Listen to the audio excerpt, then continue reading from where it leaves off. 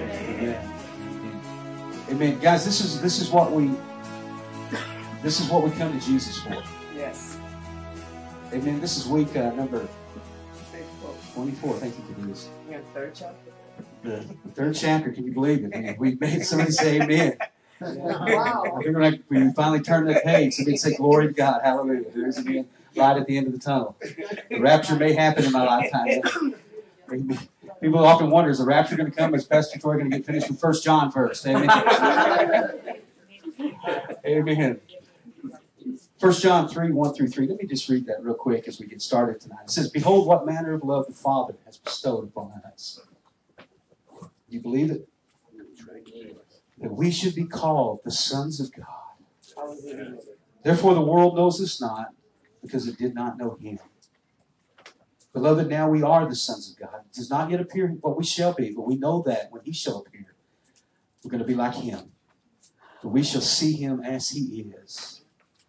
And every man that has this hope in Him purifies himself, even as He is pure. Folks, you know what? Everything we've talked about over the last 23 weeks really leads up to this truth, to this promise that is just so enormous. I just think about that opportunity that we have.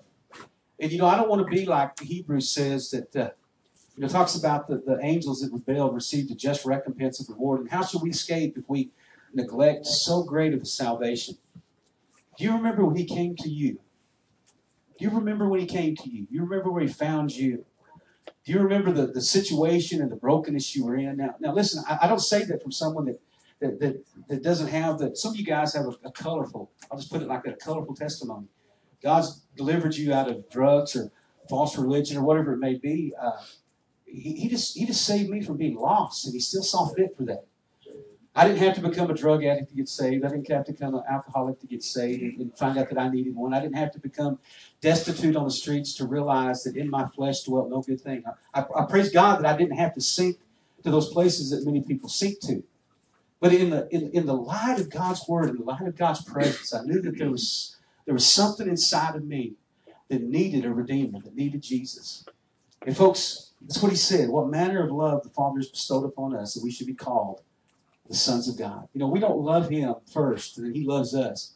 It says we love Him because He first loved us, that He demonstrated that great love towards us, that while we were yet sinners, Christ died for the ungodly. And folks, you know what? We weren't out. Most of us weren't out. If you were, you're the exception to the rule, out, conjuring up spirits and worshiping them. We weren't there. But we were ungodly. We were apart from Him. We were at odds with the righteousness of God. We needed somebody to redeem us. And I think about everything that's led us up to this place here in chapter 3, verse 1, coming to a place really that where we're qualified to become the sons of God. Now think about that. God brings us through all of these things to qualify us, for Him to look into our hearts and lives and qualify us to do the words of God. We've seen that He's talked about, we've seen, we've heard, we've handled all of these things personally. That's what John taught this church. He said, listen, guys, I'm not telling you something I didn't experience firsthand. Guys, I can tell you about salvation. You know why? Because I've seen salvation firsthand. I can tell you about redemption. I can tell you about forgiveness because I've seen it. I've handled it. I've touched it. How about you guys out there? I've seen about God healing broken hearts. Why? Because I've been there. I've seen God heal broken hearts. I know those things firsthand. And so I don't have to get it secondhand or get it from a storybook or what some dead prophet wrote. Amen? Because God is revealing those things to each and every one of us from faith to faith. We talk about those things that He did. I think about something. I met a man on the street the other day, and he said, there's just no way that you can really be sure that you know more about that than I do. That's what he said. This guy said he was a deist or just acknowledged that there might be a God out there. But he looked at me and he said, I hear what you're saying. He said, but there's just no way that you can know more about and be more sure about what you know than I do. And I said, oh, yes, there is a way. And I said, let me ask you about something. You know a lady by the name of Melanie Bond? Well, I don't know Melanie Bond. And I said, well, let me tell you some stuff about her. I said, I can tell you stuff about her until the sun comes up on the street. And I said, you know what? I know a whole lot more about her than you know about her. I said, the only thing that you know about her is her name. And I said, I know her favorite colors. I know her favorite food. I know what makes her laugh. I know what makes her cry. I know how she feels. I know by the look on her face exactly what she's going through. I said, you know why I know that? Because I've spent 27 years married to that woman, and 3 years prior to that, knowing her as well. So 30 years of my life have been devoted to a relationship with her that you don't have. All you know is her name. Just like all you know is the name of Jesus. You've heard it. You've heard people talk about it. And the reason that I know more about him than you, and I can be more sure about what he said than you know, is because for 30 years of my life, I've spent seeking him. I've spent serving him. I've spent knowing him. And I said, so what it is I've seen him, I've heard him, and I've handled him personally. And I said, what you're upset about is the fact that you don't have an intimate relationship with him. And so, yes, I do. And you know what? I don't have to see him to know him. I don't even have to audibly hear him to know him. Because I have a relationship with Jesus that is so much deeper, so much more real, so much more intimate than what I can see and what I can hear. That's right. Because you know what? We see a lot of people, we hear a lot of people, and we don't have a relationship with them at all. But what about that one that said in 1 Corinthians 3:16, do you not know that your body is the temple, is the dwelling place of the Holy Spirit, and that the Spirit of God lives inside of you? Folks, listen, I know that I know that I know. Why? Because I've spent the time with him seeking his face. John goes on to talk about it. He said, you know, the truth is that one can't claim to have a genuine relationship with Christ apart from actions that genuinely reflect the relationship that exhibits his character.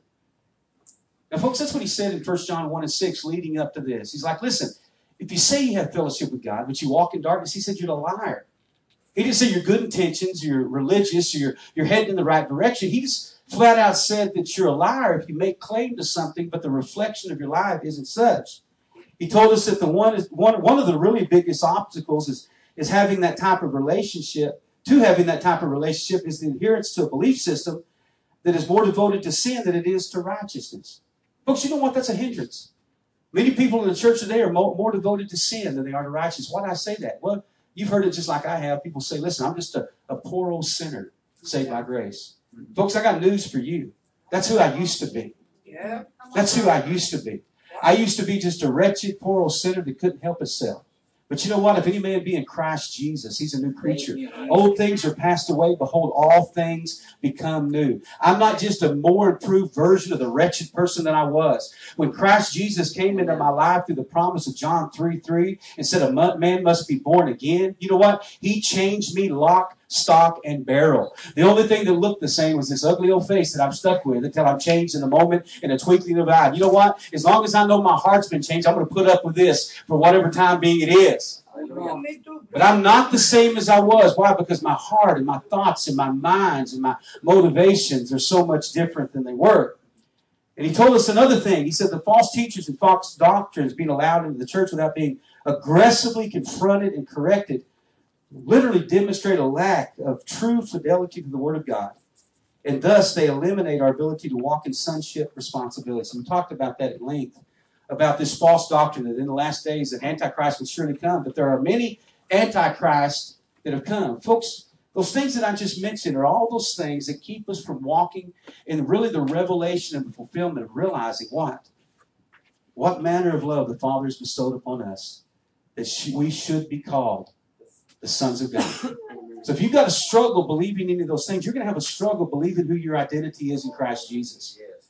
You know what, folks? What's going to happen to you is you're always going to be caught between, like it says, what's First Kings? He says, how long are you going to be halt? How long are you going to be caught between two opinions?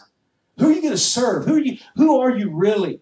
Because as long as I'm caught between two opinions, and I really don't know, and I'm always struggling with those things, there's no way I'm going to walk in the manifestation of realizing who I am in Christ Jesus. Now, folks, I know who I am. I know whom I believe. I know why. Because I get to experience that on a daily basis. But the good news is that God is no respecter of persons. What He done for wretched me, He'll do for the one that used to be wretched in you. That's the confirmation. That's the glory and the consolation that we have in the cross of Calvary, and through the shed blood of His Son Jesus. We can walk in that godly confidence in knowing Him. Church folk would rather you walk in some false humility, acting like you really aren't sure. Like the guy on the street, well, there's probably got to be some doubt in you. Well, no. Like the old thing says, I know too much about him to ever really doubt him. Amen? I know because he's always been faithful. He don't do faithful. He is faithful. Right. Faithful is who he is. It doesn't just describe what he does. It is the epitome of who Christ Jesus is. So John placed all this importance of making these issues crystal clear before us. And we, like I said, 23 weeks of trying to make it crystal clear. Because these are the things that would serve to undermine the plan of God and nullify our place as heirs together with Christ Jesus. I want to say this to you, folks.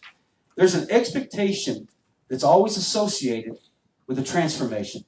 I want to say that again. There's an expectation that is associated with a transformation. I don't know how many hundreds of people, literally hundreds of people every year that'll tell me when I'm witnessing or preaching or whatever it may be on the streets or just out in the community. And they'll look at me in the eye and they'll say, listen, I'm saved. I'm saved. And so my question always is, what are you saved from? And I share with them about my 4 years living in Daytona Beach and preaching there and say, listen, they got these guys sitting up on these lifeguard stands and, out there in the water. And unfortunately, they just swam out there to rescue me. I wasn't drowning, but I guess I stayed out too far, too long, and they thought they needed to come out.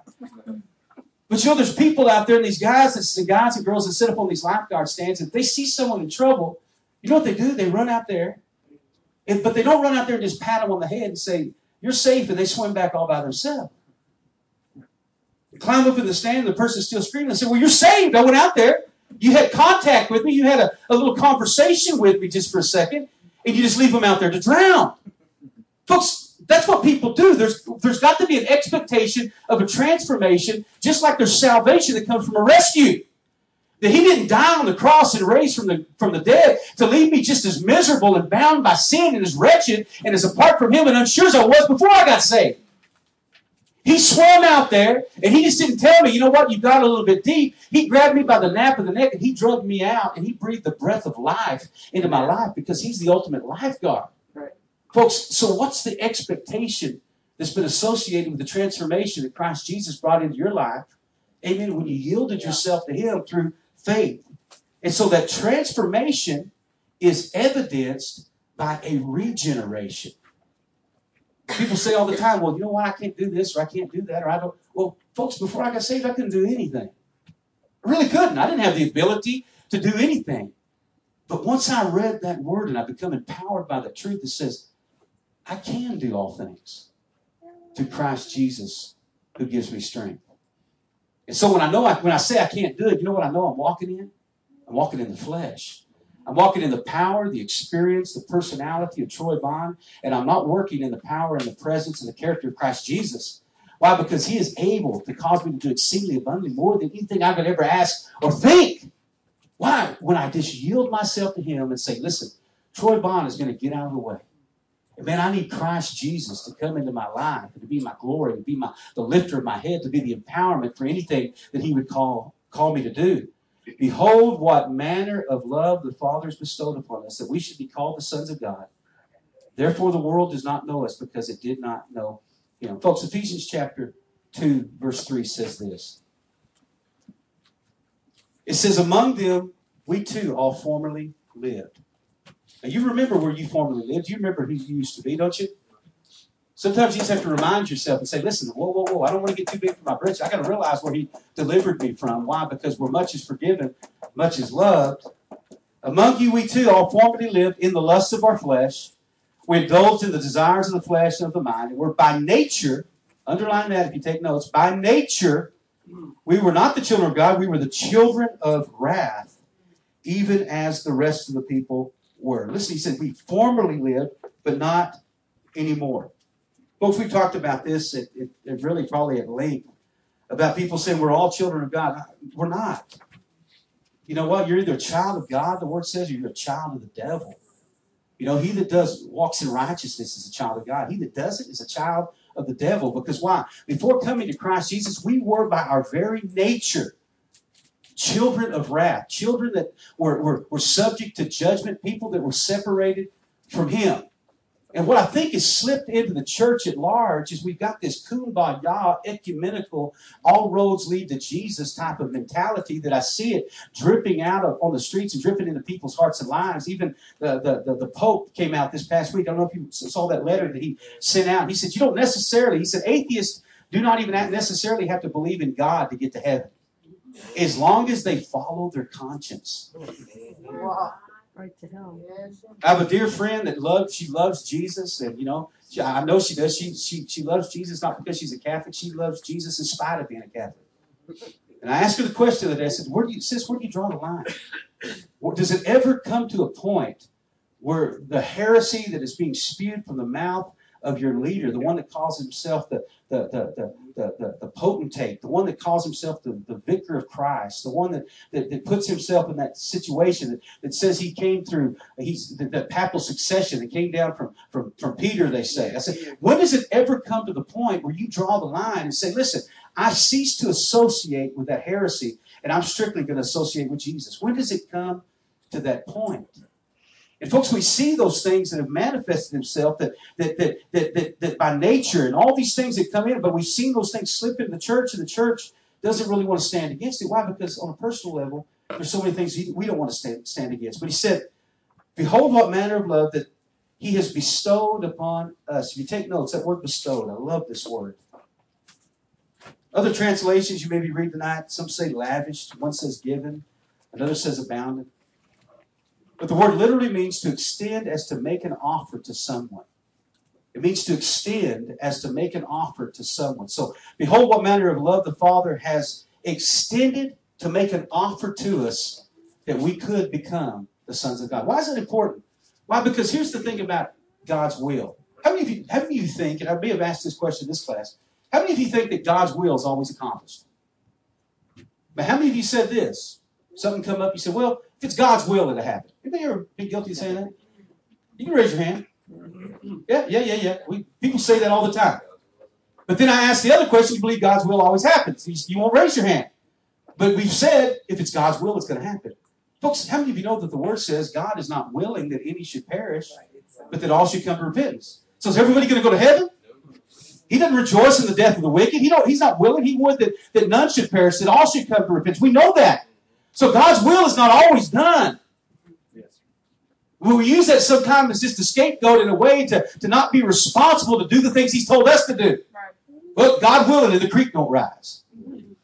Tell that to the folk in Colorado or New Mexico or in eastern Arizona. The creek's rising on them, amen? But you know what? God's still seated upon the throne of glory. And He's not scooting over for anybody. And He's not twiddling His thumbs thinking, oh boy, I wonder how that happened. He's still doing that. But it means to extend or to make an offer to someone. So God extended an offer to us that we could be called the sons of God. Now, I look across this room, and you know what? The offer was extended. Different times in our life, different circumstances, different situations. And undoubtedly, a big chunk of the people in here took Him up and said, you know what? I want to be a son. I want to be a daughter of God. I want to answer that invitation, just as you've reached out and you spoke to me. So we could be identified with His Son, Jesus. And with that offering came two things. With that extension of offering that to become, two things happened. We gained an expectancy and we gained an enablement. Folks, you know what? With that offer comes something to expect. Okay, you're going to become a son of God. What do you expect from that relationship? Let me ask you this question simply. Do you still have an expectancy in that relationship with God? Is it still exciting to you to serve God? Is it still that thing that just burns inside of your heart? Or is God still speaking to you and giving you visions and giving you dreams and giving you hope and still just burning in your heart? Is He nearer as your salvation than when you first believed? Is it something like a fire shut up in your bones? Folks, I've been saved a long time. And I've got to believe that I've got more to be excited about today knocking on the door of 50 years old than when I got saved, knocking on the door 20 years old. Amen. You know what I'm saying? Why? Because I know Him more. I've spent more time with Him. I've been more intimate with Him. I know what He expects out of me, and I know I can trust Him in every situation. So do you have that expectation, that expectancy that builds that faith inside of you that just puts this confidence in your heart and your life? You know what? I know God so much to the degree that, man, I'm an eternal optimist. Because I know even if everything in this world collapses, if something breaks out in the Middle East in trouble, you know what? 1,000 may fall on one hand and 10,000 on the other. But you know what? That stuff ain't going to come near me. It could blow me to smithereens, and I tell you what, he'll gather up every fragment unto himself, is what he said he would do. And so what do I fear? Do I fear those that can take my life? Or do I fear that one that could take my life and cast my soul into hell? Because the fear of the Lord is the beginning of wisdom. It's the beginning of knowledge. And it says in the book of Acts, it says, great fear came upon the people, a moral dread of being displeasing unto him. Now, I could care less who wins an election. I could care less who, on city order and all that. I could really care less about those things. Why? Because the word says the government shall be upon his shoulder until there be no end. The kingdoms of this world will become the kingdoms of my God. So I can have a confidence. You know what? I can walk around and I can put a little strut in my step. Why? Because I know who I've believed in. I know who I belong to. I know that he's extended an invitation for me to be a son and a child of God. But also with that enablement. You know what? We serve a can-do God, and so we ought to be can-do children of God. Don't you think so? Yes. Don't you think we need to eliminate that, you know what, I can't. Well, no, you can't. You never could. So what's new? But he can. And he can empower me because he can enable me, and I have the expectation that when I obey him, that I'm going to have the strength to do anything he charges me to do. And so God demonstrated his love to us to the degree that he was willing to extend an invitation or an offer to people, you and I, that formerly were his enemies by our very nature. We were the Hatfields, and heaven was the McCoys. We don't remember why we didn't like him. We just didn't like him. Everything that we represented and did prior to our humbling ourselves and repenting and receiving salvation by faith was totally contrary and in conflict with everything that he represented. That was us, folks. That was us, bar none. From the most wicked to the sweetest person in here, bar none, that represented every single one of us. So he took us when we were strangers and when we were enemies, and he presented us with an opportunity that Paul described in Ephesians 3, 5, and 6. I love this. Ephesians 3, 5, and 6. In order that the mystery which had been withheld from previous generations, he said, it's now being revealed by the apostles of the promise, that the invitation to be the heirs of the promise of God has now been extended to the Gentiles in this age of grace. It had been a mystery. Man, why did the Jews reject the Messiah? What happened? Well, it's a great mystery. Because what did that do? It opened up the door for the extension, for that hand that we talk about in Isaiah 59 and 1, Kyle, we preach on the streets, that it's not short. Why? It reached through men's lack of expectancy. It reached through men's traditions. It reached past men's failures. It reached past the men's inability to fulfill the law. And his hand was not shortened that he could not, what? He could not reach off that lifeguard stand called the cross of Calvary, reach and find us in that place of wickedness. And it says his ear is not deafened, that he could not hear. It wasn't that he couldn't hear our cries, but it was our sins and our iniquities that separated us from God. So what did he do with them?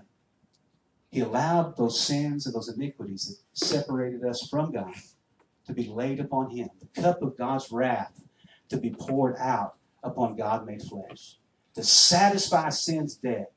In order to allow us to be adopted into the beloved, what did he do? He spilled that bloodline onto us, that whoever plunged into that crimson flow, amen, would be adopted into that beloved.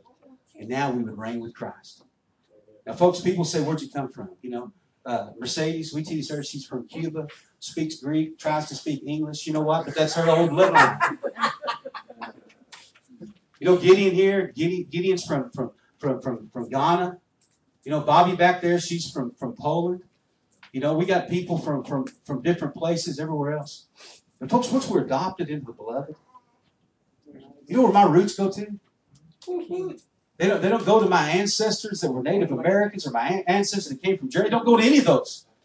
I'm tied directly into the King of Kings and the Lord of Lords. All that other stuff is immaterial anymore. Now, who are my brothers and my sisters and my mother and father? Those that do the will of my Father who is in heaven. Everything changes based upon that. We're now part of his family. We were not part of his family. Now we are. We did not share the benefits of his nature. Now we do. We were not reflective of him by nature. Now we can be. Isn't that good news? Isn't that exciting? Doesn't it build an expectancy in your heart? But how could this be? Well, he said, he bestowed that love upon us that we should be called the sons of God. Folks, what does it mean to be called the sons of God? Well, I'm glad you asked that question. The word called is the word kaleo, K-A-L-E-O, if you want to write something down. And it implies to proclaim with a loud voice. To proclaim with a loud voice. Folks, this is exciting to me because it's the same word that was used in an event in Matthew 1:21. And when I read it to you, you'll know what I'm talking about. It says, she shall bring forth a son, and shall kaleo his name Jesus, for he shall save his people from their sins. Folks, he called us the sons of God, just like he said that Jesus, that he would be called Jesus at his incarnation. It was that same heralding, the same excitement, the same proclamation of heaven that went forth when God came down and took on the form of sinful flesh and for sin, became that second Adam, that one that would take away the sins of the world. That same proclamation that happened 2,000 years ago in heaven when Jesus Christ came down is the same proclamation that happens. Folks, you wonder why there's rejoicing in the presence of the angels in heaven, according to Matthew 18:11-14. Why? Because that same proclamation, when holy, holy, holy came down, that one Maranatha came, was the same proclamation that happens when our names are written down in the Lamb's Book of Life. Now, folks, that should do something for us. That should make us want to cause heaven to stand up and rejoice. And so for me, people say, you know what, man, that's, talking about going to the streets and preaching the gospel. Why do you do that? Don't you have other things? Yes. But there's not a single other solitary thing that I could do, period. We could build great cathedrals and put bronze and gold crosses on them. We could give tons of food to hungry people. We could do all those things. But not a single one of those things does the Word of God say. We could come up here and we could put together a fantastic band and sing all these great songs and everyone be in harmony and all the musicians. We'd enjoy that. But none of those things cause there to be rejoicing in the presence of the angels in heaven other than that calling out to become the sons and the daughters of God. Praise Jesus. So you may say to yourself, man, I wish I could sing like Kyle or play like Pastor Brandon or drum like Kayla or whatever else. You know what? You may not have those abilities, but everybody, amen, Yes. everybody that's a child and a son of God can proclaim the good news to those that are in bondage. Amen. Come on. You may not get an audience clapping, but I tell you what, you can put heaven on the edge of their seats and keep them rejoicing, amen. Why? Because you can put that call out to somebody else. Yes. His incarnation was the precursor to our transformation. He proclaims loudly that he's extended the invitation for us to be the sons and the daughters of the Most High. That's what he said. He proclaimed loudly. When he was born, Jesus came. And it says he's been given a name. He called it out. That's above every other name. That at the name of Jesus, the calling out of Jesus, that every knee has got to bow and every tongue confess that Jesus Christ is the Lord. Think about that call out. And so when we call that out of our lives through the evidence and through being that joint heir together with Christ, what's it do? It rings in heaven the exact same way. Gospel of John chapter 1 verses 10-13 says this: he was in the world, and the world was made through him, but the world did not know him. Well, it says the world doesn't know us either. That's right. Right? He came to his own, but his own did not receive him. But as many as received him, as many as answered that invitation, to them he gave the power to become the children of God. To those who would believe upon his name, who were born not of blood, nor of the will of the flesh, nor of the will of God, but were born of God. Folks, this is not some quaint, quiet, personal, invisible thing that you never talk about. It's not. It's not something, what was that song that came out and says, what if somebody wants something on Regis? What's that song? You know what I'm talking about? And buried all my money in a coffee can. Some of you people listen to the radio. You remember that song? What was it? Help me, sis. Somebody heard that song. You know what I'm talking about. I guess all us old people got better memories than you young people. Yeah. Huh? Something about that. He was something about what if I went on Regis, a Christian song. It's kind of Stephen Chris Chapman song. Y'all remember him? He's an old guy. You know, I'm sure you don't know him. Yeah. Amen. But it says, what if I win and I won $1 million on Who Wants to Be a Millionaire, and I didn't tell anybody, I just put it in a coffee can. Folks. Oh, yeah. Another old person. Amen. How old is the song? You know what? It's probably a lot older than what I think it is, Kyle. Thank you very much. We have pots now. But folks, here's the thing. Our relationship with Christ is not something we just fold our hands together and don't tell anything about. We don't bury our testimony in a coffee can. We don't just say, you know what, that's just a personal thing just between me and God. Folks, it ain't just between me and God. Yeah. Come on. Period. You know what? I'm part of the body of Christ. When one suffers, we all suffer. When one rejoices, we all rejoice. It's not just my quaint little part of heaven, and I'm not looking for my place back on the back 40 somewhere. Amen? Amen. What He's done for me has an impact on everyone else that I'm touched and connected to. Your transformation should be the talk of the town. They say it again. Your transformation should be such that you're the talk of the town. Folks, I remember, and I've said that right here. If I could get any years of my life back, it would be when I was 15, 16, 17 years old. Those 3 years right there. The only 3 years that I look back with and I said I just flat out blew it in my life because I was 15, 16, and 17 years old. Again, I wasn't out smoking pot, doing drugs, but I was wicked.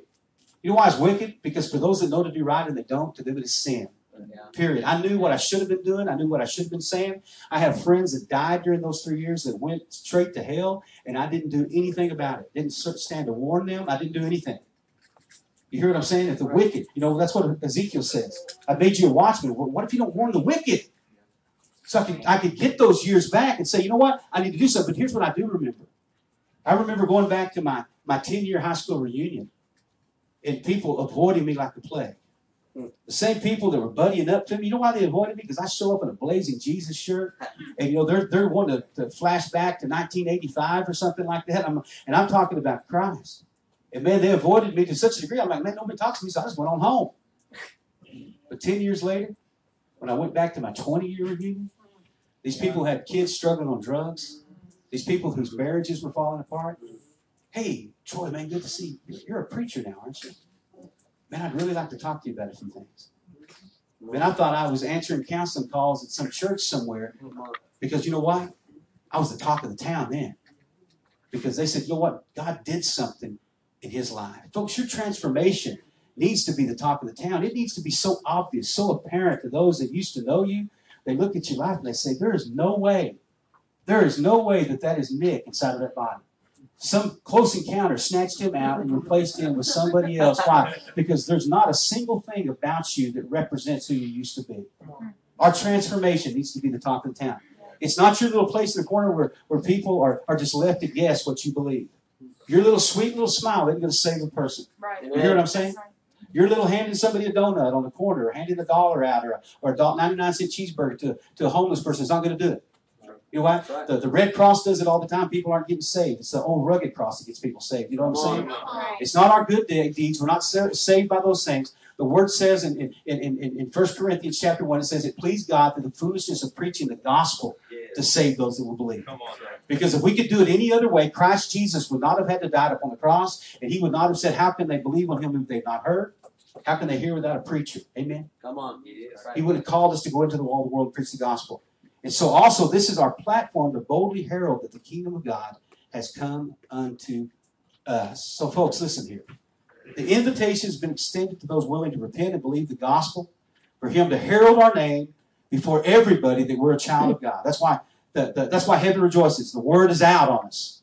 It's Facebook official, so to speak. Amen? You wonder sometime, when they open the books, is they're going to go to our Facebook account and check it out first. Amen?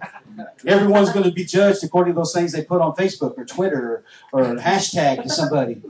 Has our video gone viral? What is it that's happened that's proved us out? But then he goes on to continue in 1 John 3:1. Now I'm talking to the younger people. I use words like hashtag and stuff like that. Huh? Melanie Ortiz said amen back there. He said in 1 John 3:1, he said, therefore the world knows us not because it did not know him. The word know is from the word know, which means G-N-O, which means to be intimate or familiar. Right? That's where the root word is. But here's what's neat about this. That it's a different rendering of that word, which implies this meaning. It's that they just can't figure you out.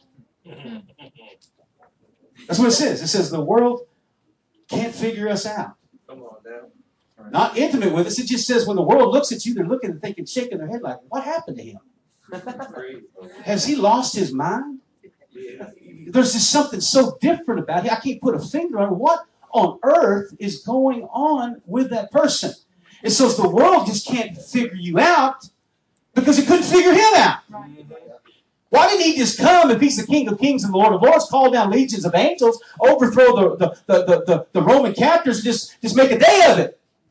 Why would he come as a servant of all? Why would he allow himself to be impaled upon a cross? Why would he allow himself to be beaten beyond recognition, put in a borrowed tomb, and rise again on the third? Why would he do that? They just can't figure him out. We hear it all the time, don't we, folks? Well, I just can't believe in a God I can't figure out. I can't believe in a God I can't see. I can't believe in a God that I can't put a finger on. Well, you can't because you don't know him. You've never spent the time with him. You didn't answer the invitation on his terms to know that call. 1 Corinthians 2:14 says this. It says people who aren't spiritual can't receive those truths from God's Spirit.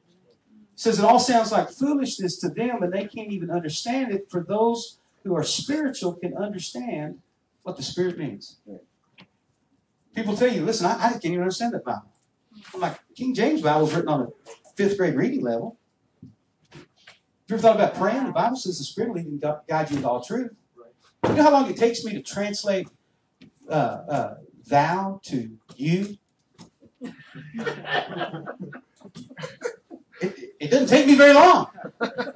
I don't get hung up and say, thou, what does that mean? It didn't take me very long. I read charity in 1 Corinthians 13. I'm not thinking a handout. I mean, it takes me about a split second to realize that's not about love. You see what I'm saying? But when you're not spiritually minded, what are you looking for? You're not looking for an opportunity. You're looking for an excuse. I can't understand it. Why? Because you're carnally minded is why you can't understand that. Don't think worldly minded people are ever going to understand you or what you stand for apart from the revelation of God. It's not going to happen. Don't think that your lost friend or your lost relative or whoever it is, you guys that are single, don't think that you're going to marry some lost person and suddenly going to get a revelation. It's not going to happen. Because you're not going to have a lost girlfriend or a lost boyfriend for very long. You're going to have a miserable marriage. That's what's going to happen. So don't think that you can get somebody figured out. It's not something that you're going to be able to convince them of otherwise. How do I know that? Because I've counseled hundreds of people over the years that have found themselves in that exact same situation. Had a worldly-minded woman come up to me. She was raised in church the other night. Last night, as a matter of fact, it was. And I was talking to her about holiness and living for the Lord Jesus Christ. And here's what she said to me. This is a lady in her 30s who is pretty accomplished in regards to her education. She is actually a software developer. She sells her software to major corporations, has done very well for herself. She said she grew up in many churches because she was raised in a military family. And so they went from base to base, and so very ecumenical, kind of whatever was on the base is what they went through. So she thought she was pretty well-rounded. And when I began to talk to her about the expectation that God has for those that claim to know him, she claimed to know him, she claimed to have a relationship with him. And I began to talk to her about living in holiness and righteousness and being apart from the world, that being a friend of the world is the enemy of God, that abstain even from the appearance of evil, and all these things that come from the Scripture. She looked me in the face, she said, what do you expect from me? Should I just go around sad all the time and never have any fun? And I looked at her like you're looking at me. I said, do I look sad? She said, well, no. I said, so what are you getting at? I said, I've been serving God a long time. And I said, I couldn't tell you the last time I was sad. I said, I don't battle depression. I don't battle fear and doubt. I don't battle those things you're talking about. I said, I get up every single day with expectancy. You know what? I'm pretty level all the time. And you know what? I don't come out here because I'm just looking for something to do at 2 o'clock in the morning on Friday night.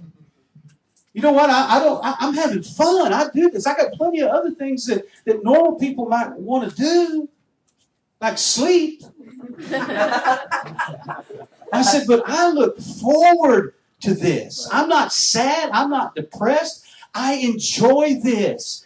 This is fun to me. She couldn't understand it because she didn't think you could be in an environment like that and have any fun without a $15 hand grenade hanging off your hand, guzzling alcohol all night long. Now, it's not because I bought one. It's because they always tell me that when I tell them you need to pour that out. That's $15. That's for your soul.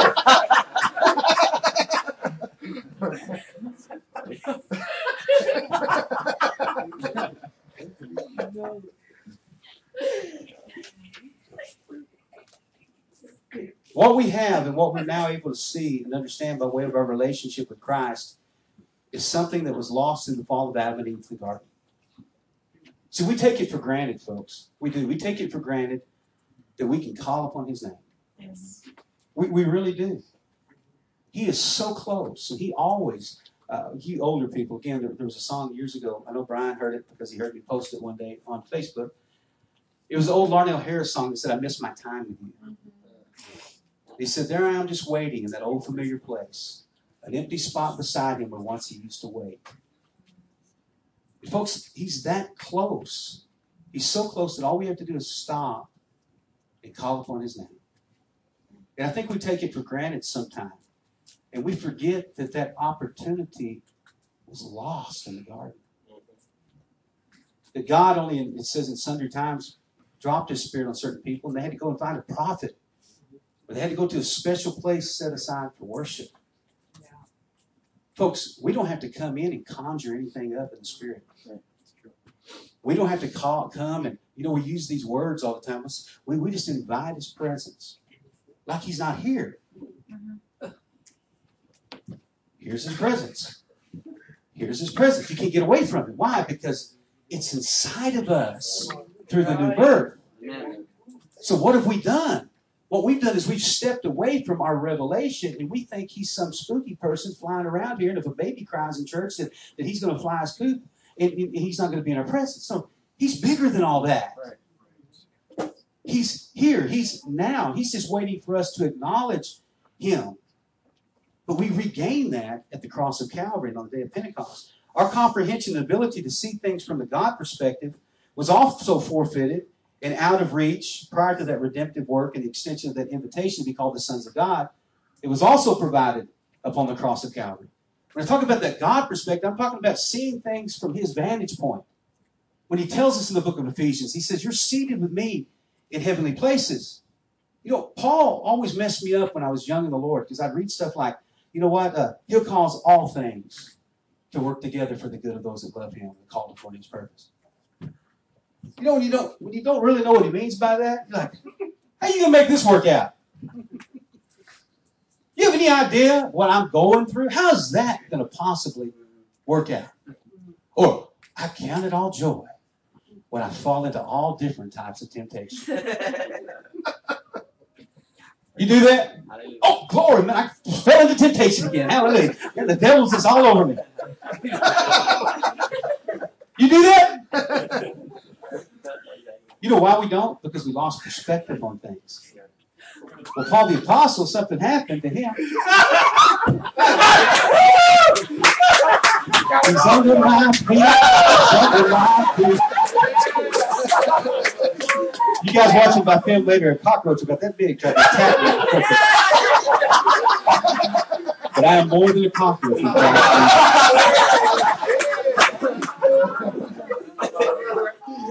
I have a confession. If that would have happened at the house, I'd be going crazy right now. But my faith is built up.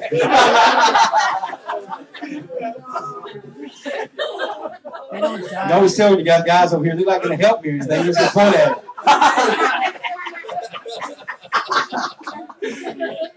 Amen. And it didn't even bruise my heel. But folks, what we lost was the perspective to see things from where He was. You hear what I'm saying? And so the reason Paul could say stuff that was so out there to people was the fact that he said, I knew a man one time. He said, whether that man was in the spirit or in the flesh, he said, I couldn't tell you. He said, but he was caught up in the third heaven. And he saw things that it wasn't even lawful for me to repeat. Talking to himself as well. But you know what he got to see? He got to see the end from the beginning. And so when he fell into things, you know why he counted all joy? Because he saw how it was going to turn out. Why he could say that everything's going to work together? Why? Because he saw the very fact that he'd be shipwrecked, that he'd get stoned, that he'd go hungry, he'd get snake bit. Why? Because he got caught up into a place that was not limited by time and space. He got to see the other side. Why? Because, folks, once we pass from this place into the next, we pass out of the increments of time and we pass into eternity. Because when God sees everything, he sees everything right now. He's not waiting for something to happen. He's not tapping his watch thinking, man, you know what? We got about 10 minutes in this Bible study left that I get to go get me a cheeseburger. He's not thinking in those terms. He's thinking, you know what? I know. And I've called out for you to step into my realm of seeing things so you can possess the promises that are associated with that perspective. And so when we operate from the God perspective that he's given us through that new birth and that sonship in Christ Jesus, what does it do? It eliminates all those worries. Because what's the worst case scenario from that perspective? I just get there a little sooner than I might have otherwise. Amen. Amen? That's the perspective that we get. What you'll find is that the perspective gained at conversion can and will be incrementally lost or become deficient when one ceases to operate under the responsibilities associated with that. Remember when you first got saved? I've mentioned this. You remember how you just do anything? If you really got saved. Man, you're crazy. I mean, you just dancing and shouting, and you didn't care what anybody else thought. Because you knew how much God loved you, because you felt it, where much had been forgiven, much was loved. And man, you didn't care. You'd worship and do whatever it is you want to do. And hallelujah, you'd tell people, and you didn't care if you called Job and Psalms Palms. You didn't care about any of this. Now you're to the point you're afraid to quote scripture. You might not be able to speak with the right vernacular or whatever else. Back in the day, you didn't care. Well, you'd paraphrase them to heaven. You know what I'm saying? Amen. Because once you got it close, hell, you was thrilled with it. Why? Because, man, it was fresh, it was new, it was real. But you know what? When you don't keep your hand to the plow doing the things he's done, you will incrementally lose those things. It's true. That's why you see new believers come and they'll race past people who've been in the church for 50 years. Yeah. And the people in the church for 50 years, they'll stick their cane out and hook them around the neck and say, no, not so quick. Yeah. I'm wretched and miserable like the girl that sat on the street. You got to be miserable right along with me. I lost my perspective. You need to lose your perspective. Folks, we just can't do that. Consider again. And I've personally seen it happen in my lifetime. Matthew 1:21 says, she'll bring forth a son. She'll call his name Jesus, for he shall save his people from their sins. Why is that important? Because Luke 19:10 says, the Son of Man came to do what? To seek and to save that which was lost. His call out was designed to put forth a calling in. He called out to call in. Do you hear me? The reason he called out, he heralded his name to call us into his beloved. So typically when a person's saved or born again, that call out becomes a very natural and deliberate call into other people. And from that public declaration of faith and water baptism to testifying to change life, those things become normal in our life. But have you noticed that the longer many Christians serve the Lord, the less normal it is for them to tell other people about the Lord? That's right. That's true. You know what it's kind of like? And I haven't experienced this because my grandbaby's just a year old. But you know what? When people have that first grandbaby and the grandbaby's little, then everybody has to look at them. They start getting bigger, you don't even want to look at them. That's funny, but isn't that true though? You get a new one, boy, you're showing that little thing. Isn't that cute? Well, not really, but if you think they're cute, I'll put up with it. I just praise God that our grandbaby was cute when she was born. But you know what I'm saying? When they're new, when they're fresh, it's like, oh, hallelujah, look at them. Isn't that so true about us? As they get a little bit bigger, pat them on the head, go eat you a Twinkie, son, you know. But it shouldn't be that way with our relationship with the Lord Jesus Christ. It ought to be nearer than when we first believed, if indeed he has bestowed upon us that ability and that call out to become the sons of God. The reason this is because we're immediately injected into the same spiritual DNA that Jesus had. That's why we're so excited about it. So that which was a top priority to him naturally became a top priority for us. But then we get transfused by the cares of this world and all these things, and it begins to drop down. And so we're not just spiritually, don't walk in just that super empowerment of his spiritual DNA. We begin to allow all these other things to take away our excitement, which was seeking and saving the lost, obeying God under any circumstance, keeping ourselves from temptation. But not unlike that prodigal son, what we want to do is we want to take advantage of the Father without walking in the responsibility of the adoption. We want to be called the sons and daughters of God, but not walk in that responsibility of having that name. Now, Kayla will tell you right back here many times, especially when she was getting into her teenage years, we'd be driving down the street, and I'd tell her, I said, Kayla, listen, I'm just going to tell you, whether this is fair or not, you got a huge responsibility on your life. I said, because God has entrusted you with certain giftings and certain things in your life, and unfortunately, I'm your dad. Fortunately, I am, but unfortunately, I am. Because there's an expectation out of me as a preacher of the gospel, that same expectation is going to be upon your life. And you know what? I'm not going to cut you any corners. I'm not going to say people shouldn't treat you the same. I'm saying yes. I'm not saying we shouldn't. You can't treat preachers' kids either. Yeah, you can.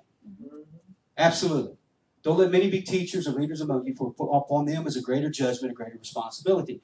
And I'm telling you, when I answered the call, my whole family had to answer the call. Come on. That's right. You hear what I'm saying? So don't let me, if you're called to preach the gospel, don't think it's going to be any different. It's going to be reflective on everything. So I told that child right there, I said, Kayla, listen, people are going to be watching you.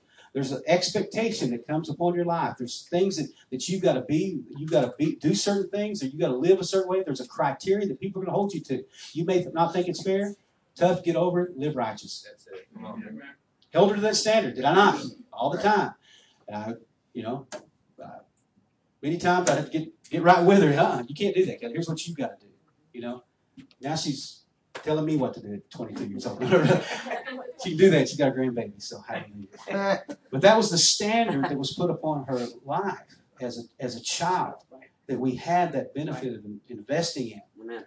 Then 20 years later, a child that didn't grow up in our house comes into our life, and we adopt her. Many of y'all guys know the Kelsey story and testimony. She's only been Kelsey Bond since October 30th of 2011. She got stuck with somebody else's lineage before then. On October the 3rd, 2011, she got adopted. And when Melly and I and Kayla and Joshua sit down with Kelsey in our living room that couple of days after she came into our home, we told Kelsey, said, listen, we don't have a program. We have a family. We're not inviting you to be a part of our program because programs play out. Right. We're inviting you to be a part of our family. You're going to be adopted into our family. And so not long after that, she went Facebook official, changed her last name, and she's been Kelsey Bond ever since. You know what? If I didn't tell people that, people wouldn't even know that. They would think that she was our daughter because she is our daughter. She's been adopted. But you know what we told her? There's a standard.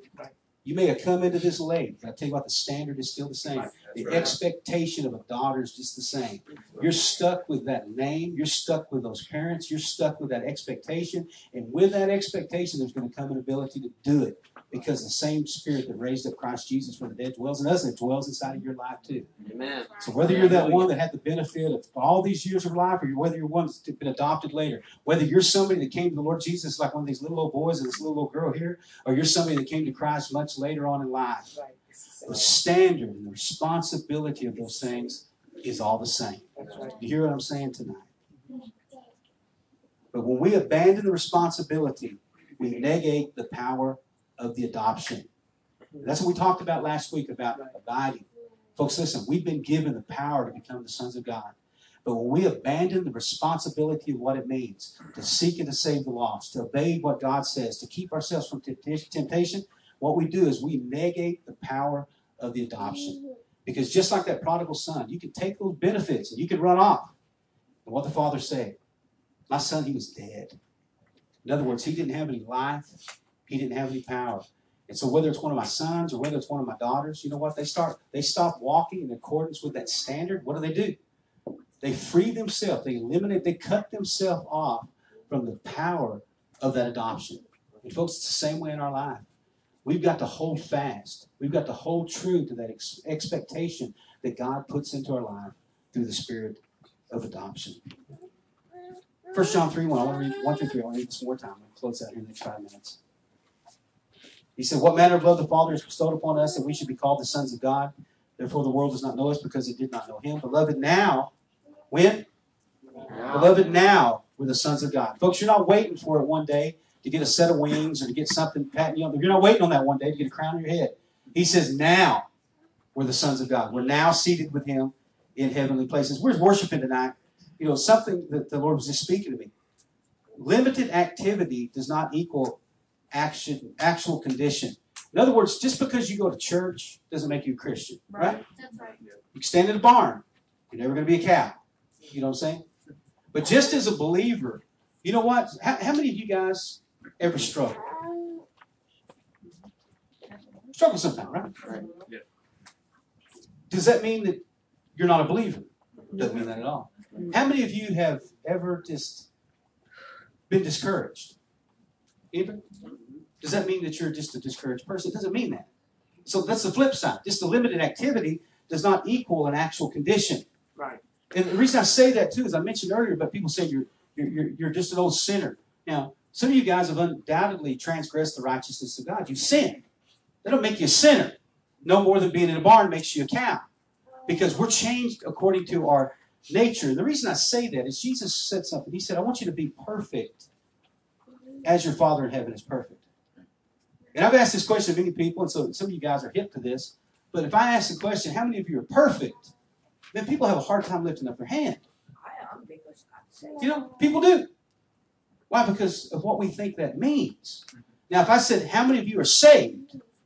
People say, how many of you are born again? Born again. Now, when you're born again, what does that mean? How many imperfect people are in heaven? None, right?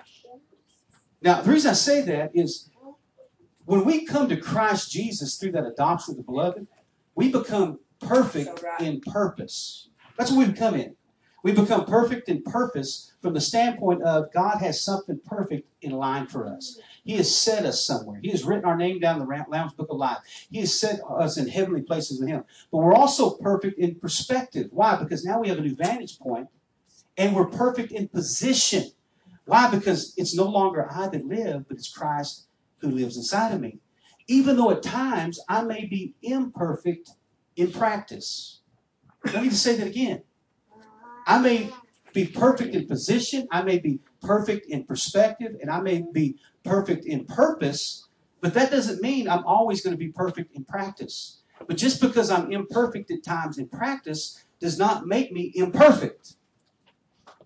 Do you follow me? Yeah. Because just because Kelsey or Kayla or Jared or Joshua or Ann would do something contrary to what I say, doesn't say I'm just going to nullify who they are to me. You hear what I'm saying? Yep. Because if He's called out and adopted us into the beloved, there's an expectation. And with that expectation, what can happen? Well, my girls can come and say, Dad, you know what? Dad, I'm sorry that I disappointed you. You know what I'm going to do? I'm going to wrap my arms around them. I'm going to kill the fatted calf. I'm going to put shoes on their feet and a ring upon their finger. And I'm going to say, you know what? What you did was there was some deadness in that. But man, you know what? I restore you. Because that's who you are to me. Your actions, those limited actions, did not equal an actual condition. Why? Because I know who you are. I know what your desires are. And so when we come to that place, we've got to constantly be saying, you know what? There's an expectation that's in our life based upon who I am in Christ Jesus. And because I am a son, now I can go boldly to the throne of grace and mercy and get the help that I need when I need it. Amen. He goes on to say, but we know that when He shall appear, we shall be like Him, because we'll see Him as He is. And every man that has this hope, what does he do? He purifies himself, even as He is pure. Folks, this is the will of God. We talked about it early on. Even our sanctification. God's desire is for us to walk holy, to be holy as He is holy, to be perfect as He is perfect, to have His purpose, to have His vantage point, and allow that work of sanctification to constantly come into our life, to reveal those things that are contrary to who we are as sons and daughters of God. So we can say, you know what, God? Man, I didn't even recognize that from where I was before. But the closer I get to You, God, I see that those things that were okay in my life before, they're just not okay anymore. Those things that when I was immature in the faith, that for a while you tolerate, God, I don't want those things in my life any longer. You see, folks, that's what He's called out for, to bring us to that nearness, to that closeness, to bring us to that maturity in Him. And He's doing it. Why? Because He's given us the power to become the sons of God. Let's pray. Father, we thank You today.